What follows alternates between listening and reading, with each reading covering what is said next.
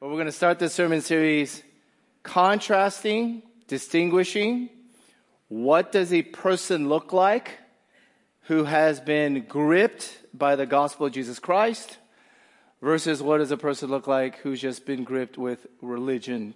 So gospel versus religion. I've entitled this Opposite Directions as we launch this series. God has laid this upon my heart. So excited to begin this. It'll be projected overhead on your phones. If you have your Bibles, that is best. If you would turn to the book of Ephesians chapter 2 with me, verses 4 through 10.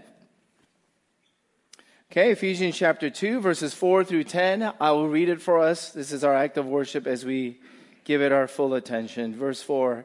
But God, being rich in mercy, because of the great love with which He loved us, even when we were dead in our trespasses, made us alive together with Christ. By grace you have been saved, and raised us up with Him and seated us with Him in the heavenly places in Christ Jesus, so that in the coming ages He might show the immeasurable riches of His grace in kindness toward us in Christ Jesus. For by grace you have been saved through faith. And this is not your own doing, it is the gift of God, not a result of works, so that no one may boast. For we are His workmanship, created in Christ Jesus for good works, which God prepared beforehand that we should walk in them. This is God's word. Thanks be to God. I want to begin by asking you this question. Who hated Jesus most? Oh, we're going to start like that today, huh, Pastor? Just start with a light question. Who hated Jesus most? Who wanted to get rid of Him most? Who killed Jesus? Who killed Jesus? There's an anti-Semitic version that says, look at the Jews. You see, it was the Jews, the Jewish people who killed Jesus.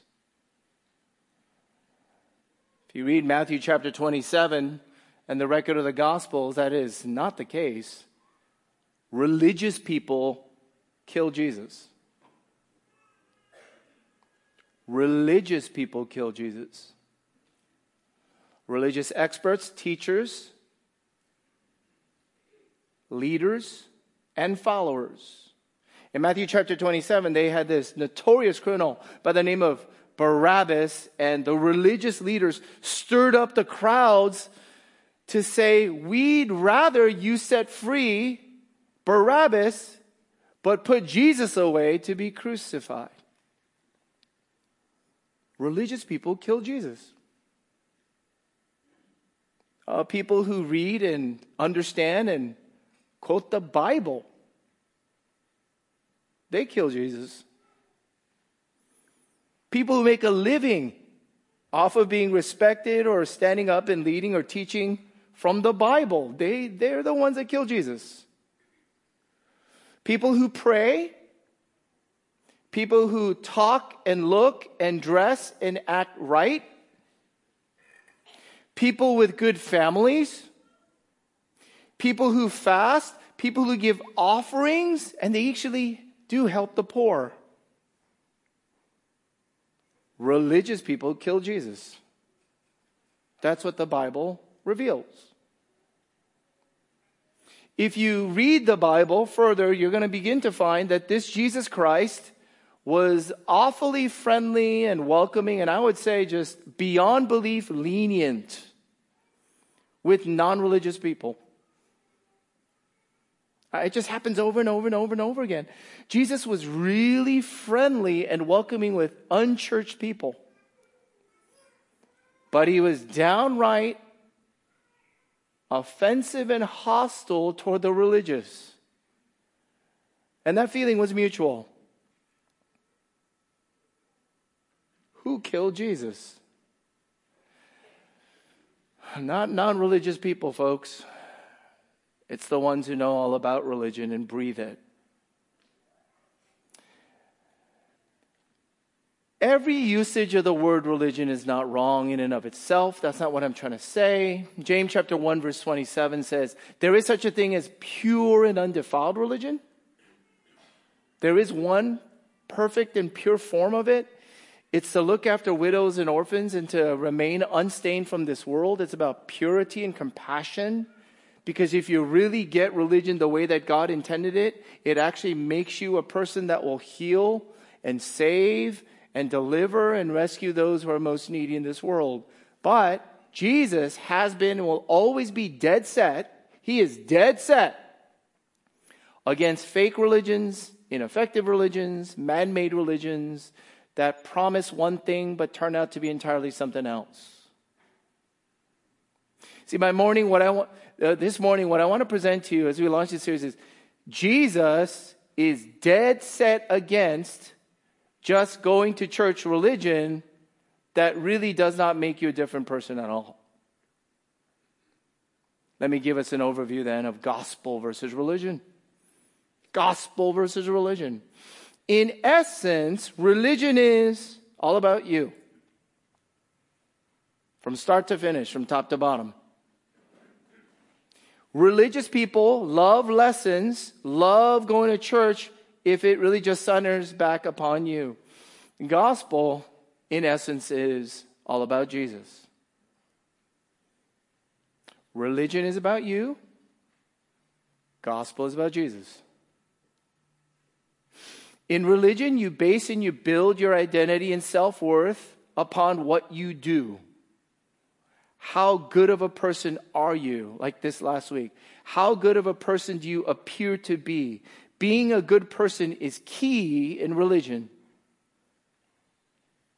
In the gospel, you receive a whole new identity and an infinite self-worth from somebody else.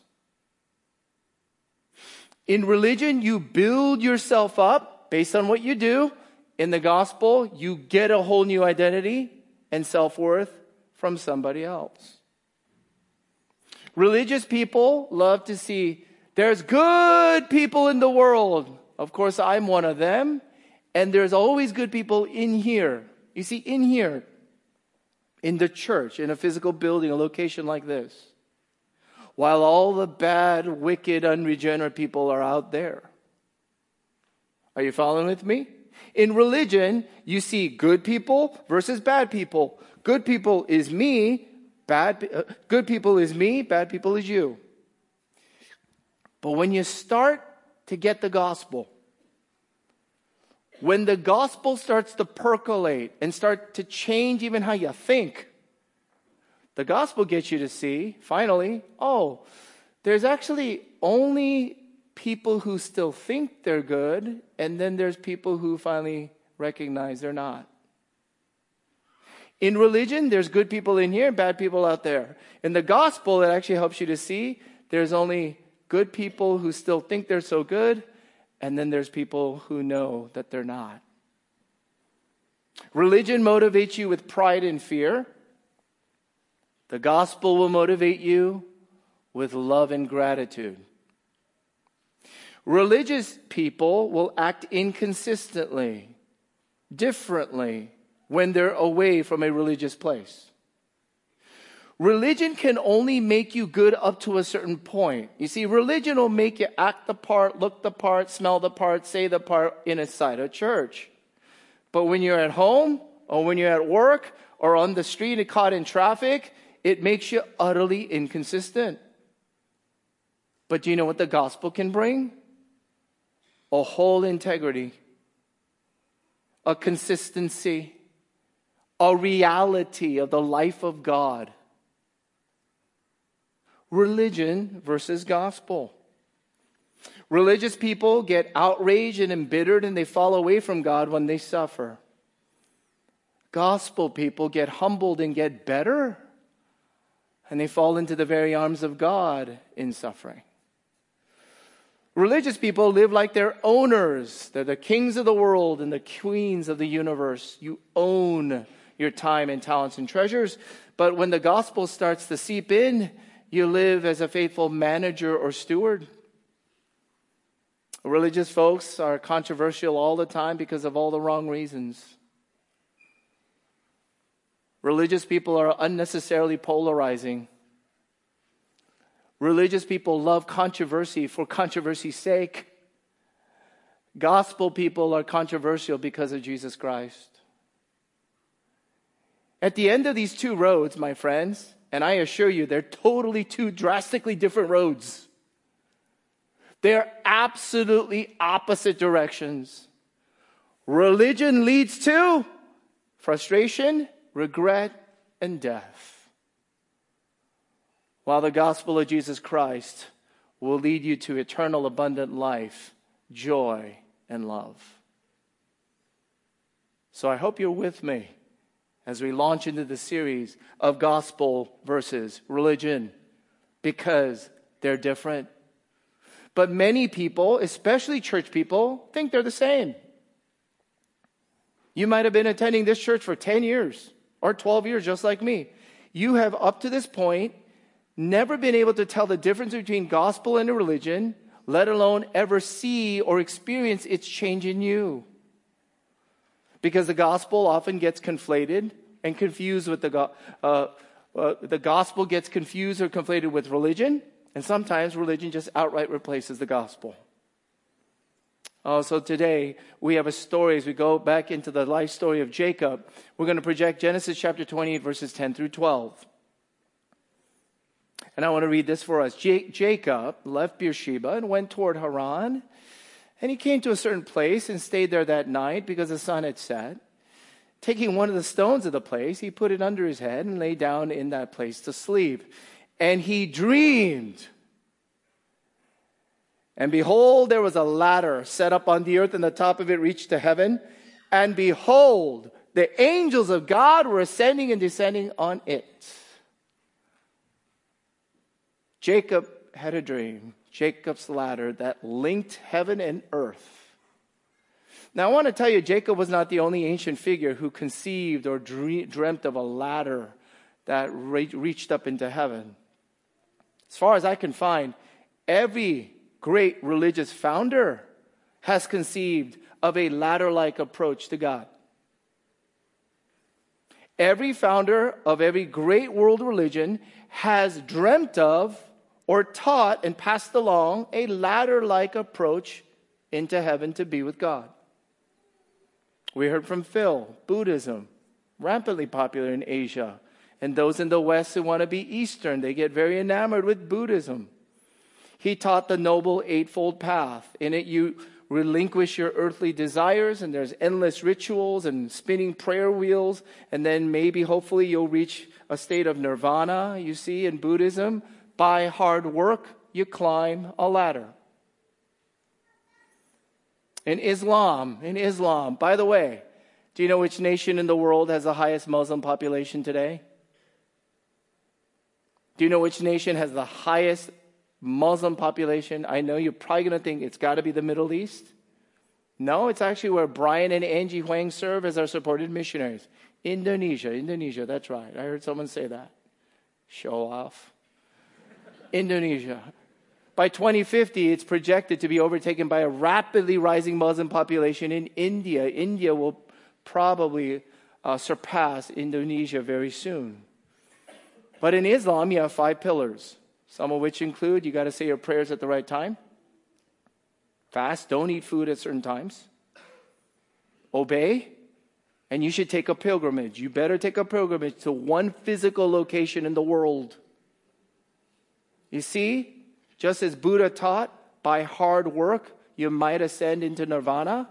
In Islam, through hard work, you climb. At the heart of Hinduism is another ladder. Oh, it's absolutely just another ladder. There's a law of karma. Karma is if you're a good person and you do good things should come back and fall upon you. But if you are full of bad deeds, then you will be repaid. Watch out. There's a law of karma at work. Buddhism, you better climb. Islam, you better climb. Hinduism, you better go to the temple, bring and burn your offerings to the gods, because that's how you climb. Oh, my Jewish friends, Orthodox Jews, they live by what they call the Torah, which is the law. And at the center of it is the 10 Commandments. And in Judaism, it is very simple and clear. Obey the law, then God will bless you.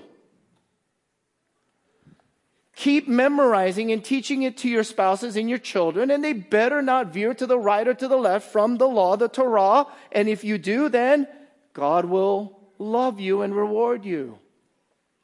You climb the ladder by obedience to the law. Now, so far, if you've been paying any attention, some of you, if you're honest, you're thinking to yourself, oh, this is the exact same thing as Christianity. Same. This is all the same. Christianity is just another ladder that you climb. Here's how you climb it. Read the Bible. Pray.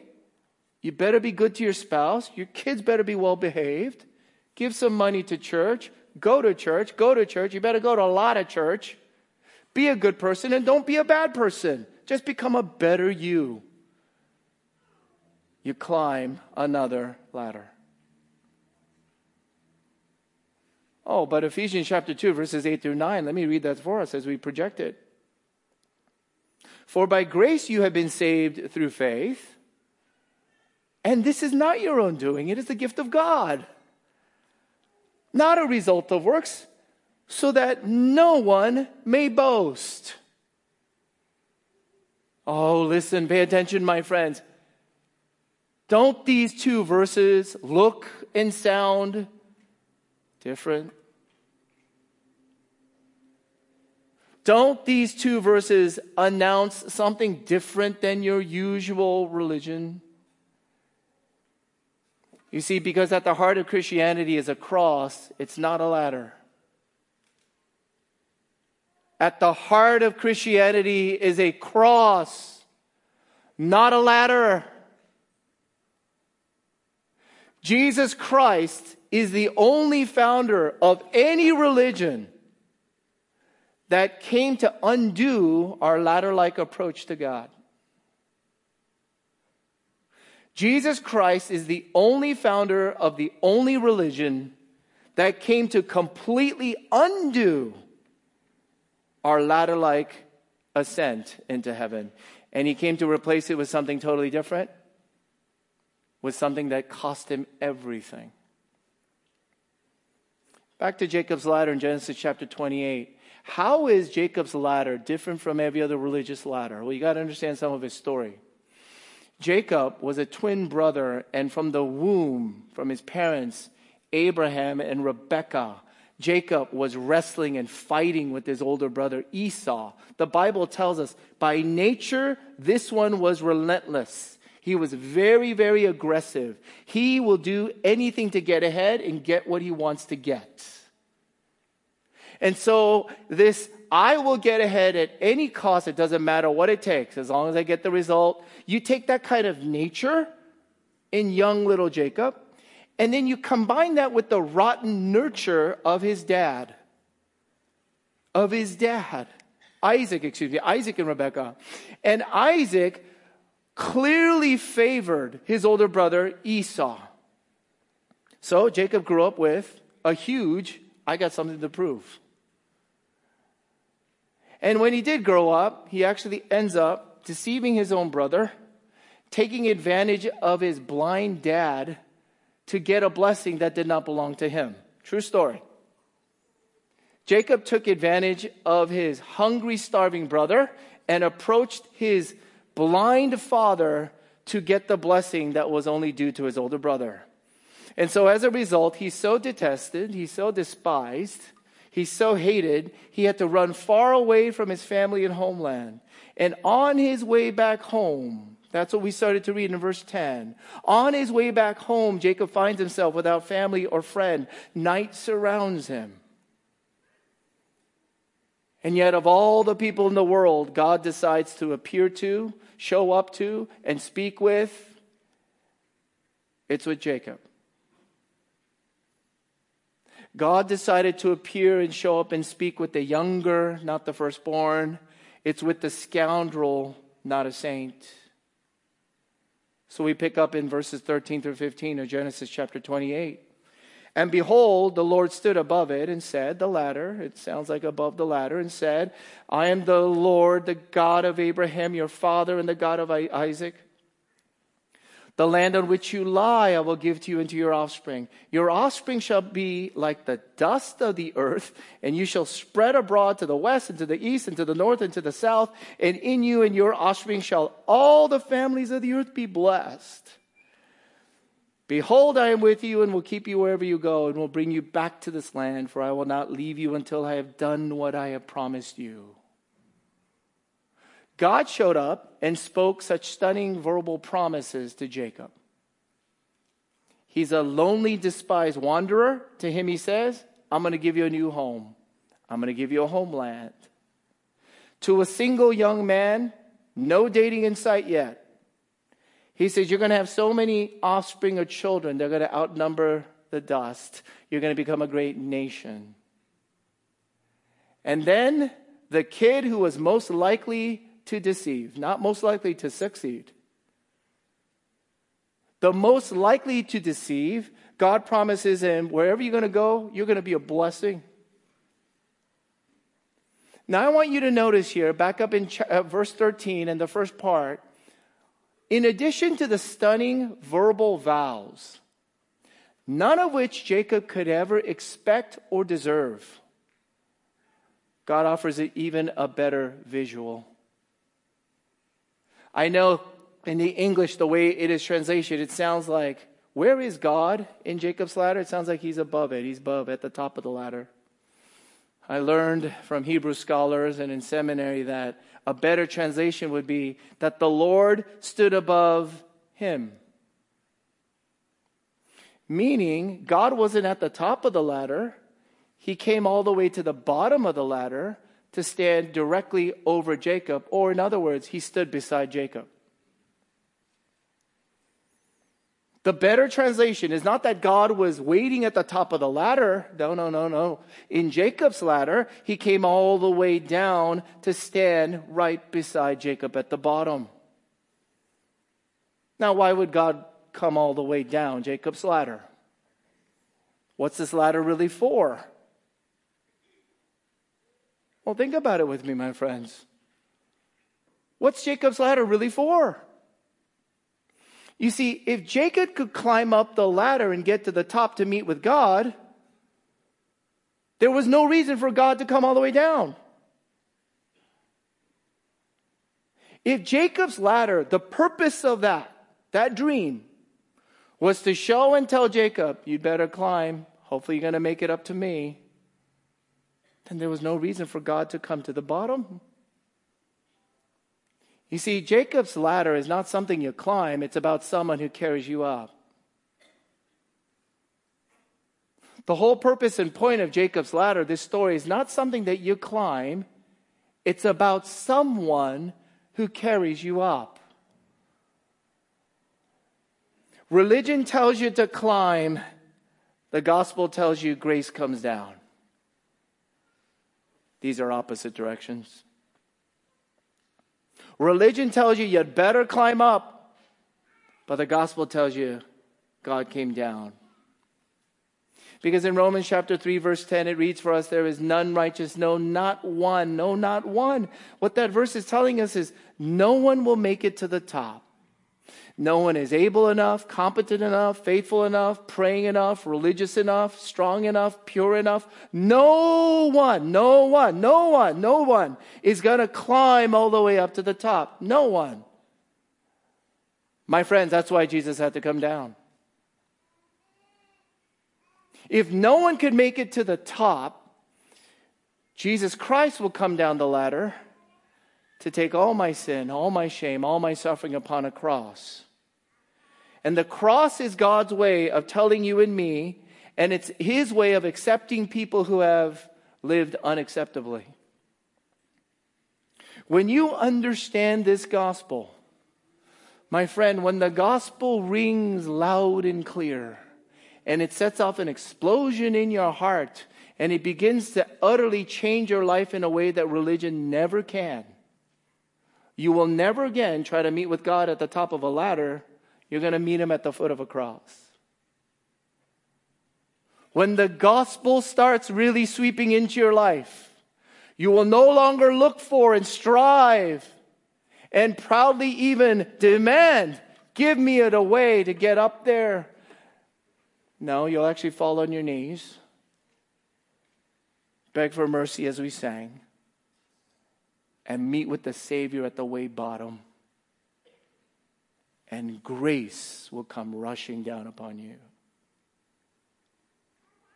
And the next slide, please. Jacob's ladder is not something you climb. It's about someone who carries you up. So, awestruck by God and His grace, that's what changed Jacob for good. He was a cheater, a thief, a swindler, a liar by nature. And after this dream of God visiting him at the bottom of the ladder, he vowed to give, from here on, I'm going to give a tenth everything back to God. That is amazing for someone like Jacob. If you read the rest of Genesis 28, he vows a tenth of everything he has to the Lord.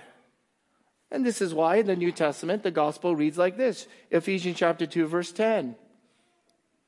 For we are His workmanship, created in Christ Jesus for good works, which God prepared beforehand that we should walk in them. Gospel will always bring about more and better and more genuine good works than religion ever could. The gospel will change Jacob's life for good, and it can change yours too. Because after Genesis chapter 28, Jacob starts to work really hard. He works hard for his wages. He actually works all the way for 14 years from Laban to marry the love of his life, Rachel, which we heard about a couple weeks ago. He will no longer cheat so much. Instead, he gets cheated himself. Now, Jacob, of course, does have relapses like every other human being on the planet. Because you become a Christian does not mean that you don't relapse and fall and stumble or sin along the way. So does Jacob. But he is so programmatically, definitively changed for good that when he does relapse in the future, God continues to visit him and shower grace upon grace upon grace upon grace. And he takes 2 steps forward for every step he took backwards. How does this kind of grace come down for you? My friend, this morning I'm just asking you, how does the gospel really work in you? How do you receive this kind of life from God in heaven while you're walking and living through planet Earth the way that Jacob received it in Genesis chapter 28? Here's how. In the Gospel of John chapter 1 verse 51, Jesus Christ himself came and here's what he announced. And he said to him, "Truly, truly, I say to you, you will see heaven opened and the angels of God ascending and descending on the Son of Man."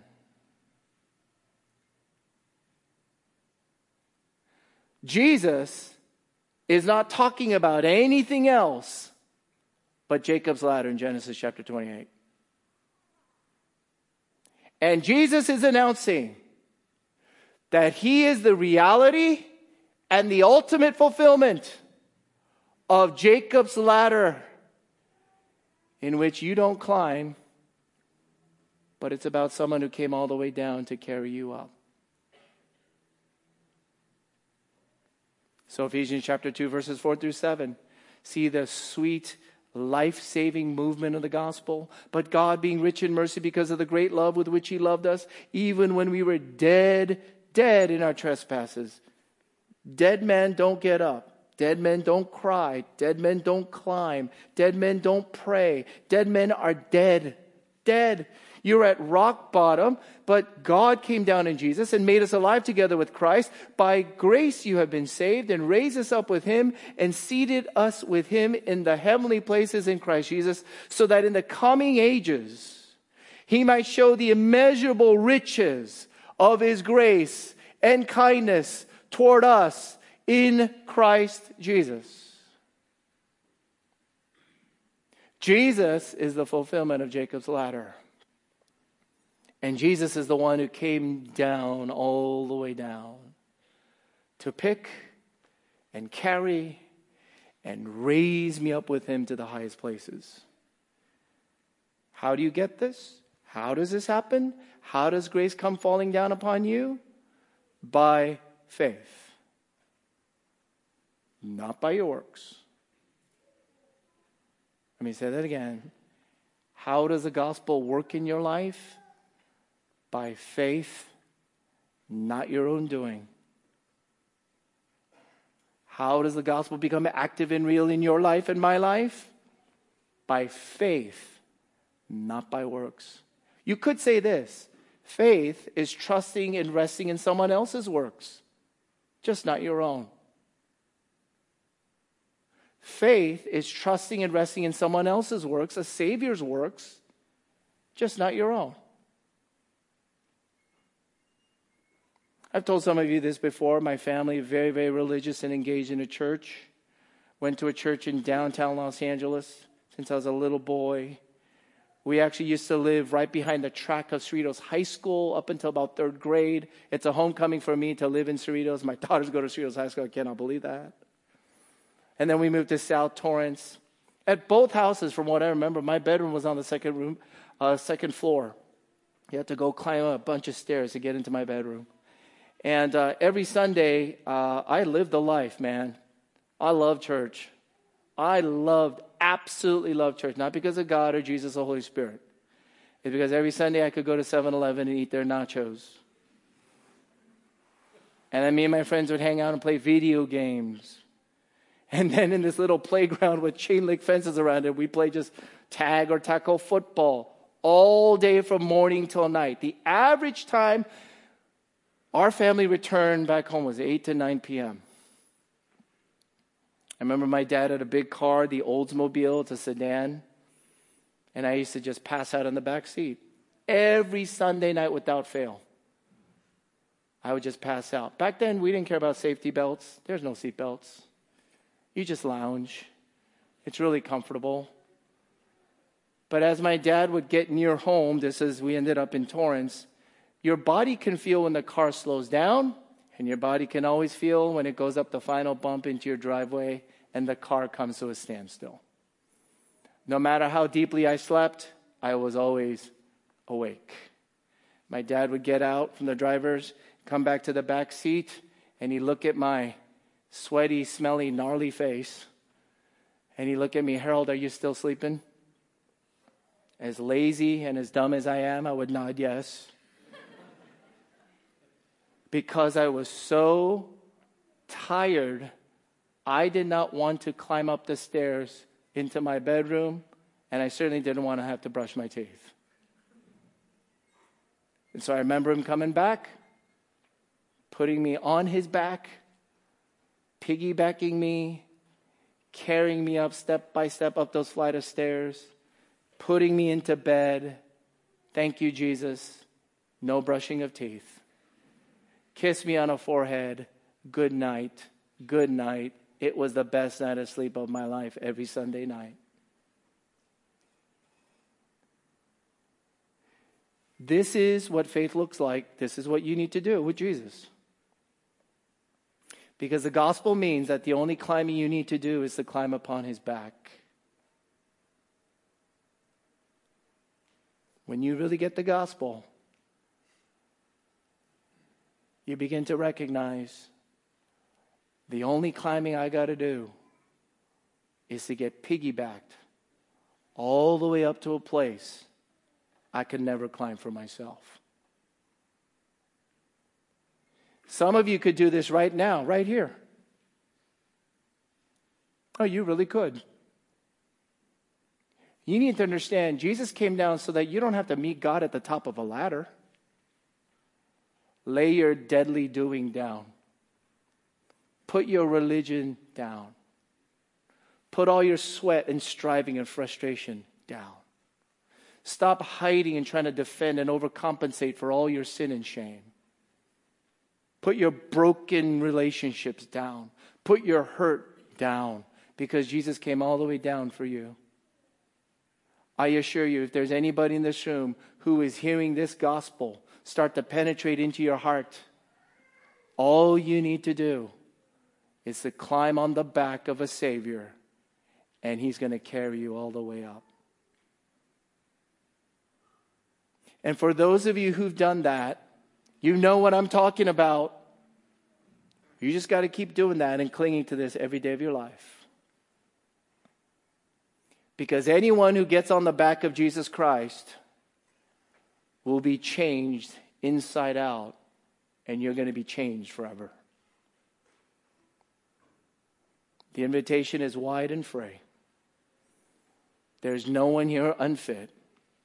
There's no one here unworthy. There's no one here beneath Him. For Christ came all the way down for you. Just respond, rest and trust in Him. Let me pray for us. Father in heaven, we thank You for the riches of the kindness and the love that is offered to us in Jesus Christ, in Your gospel. The good news. Where we don't have to climb, but You came down to carry us up. Oh Lord, would You move every mind and heart and life toward You this day? Only You can do that. Lord, please grant salvation and life. Replace the regret and shame and death. Give us Jesus. Can I give you a couple seconds and moments to respond in prayer with me from your heart? The prayer that Jesus will never reject. The prayer that Jesus loves most.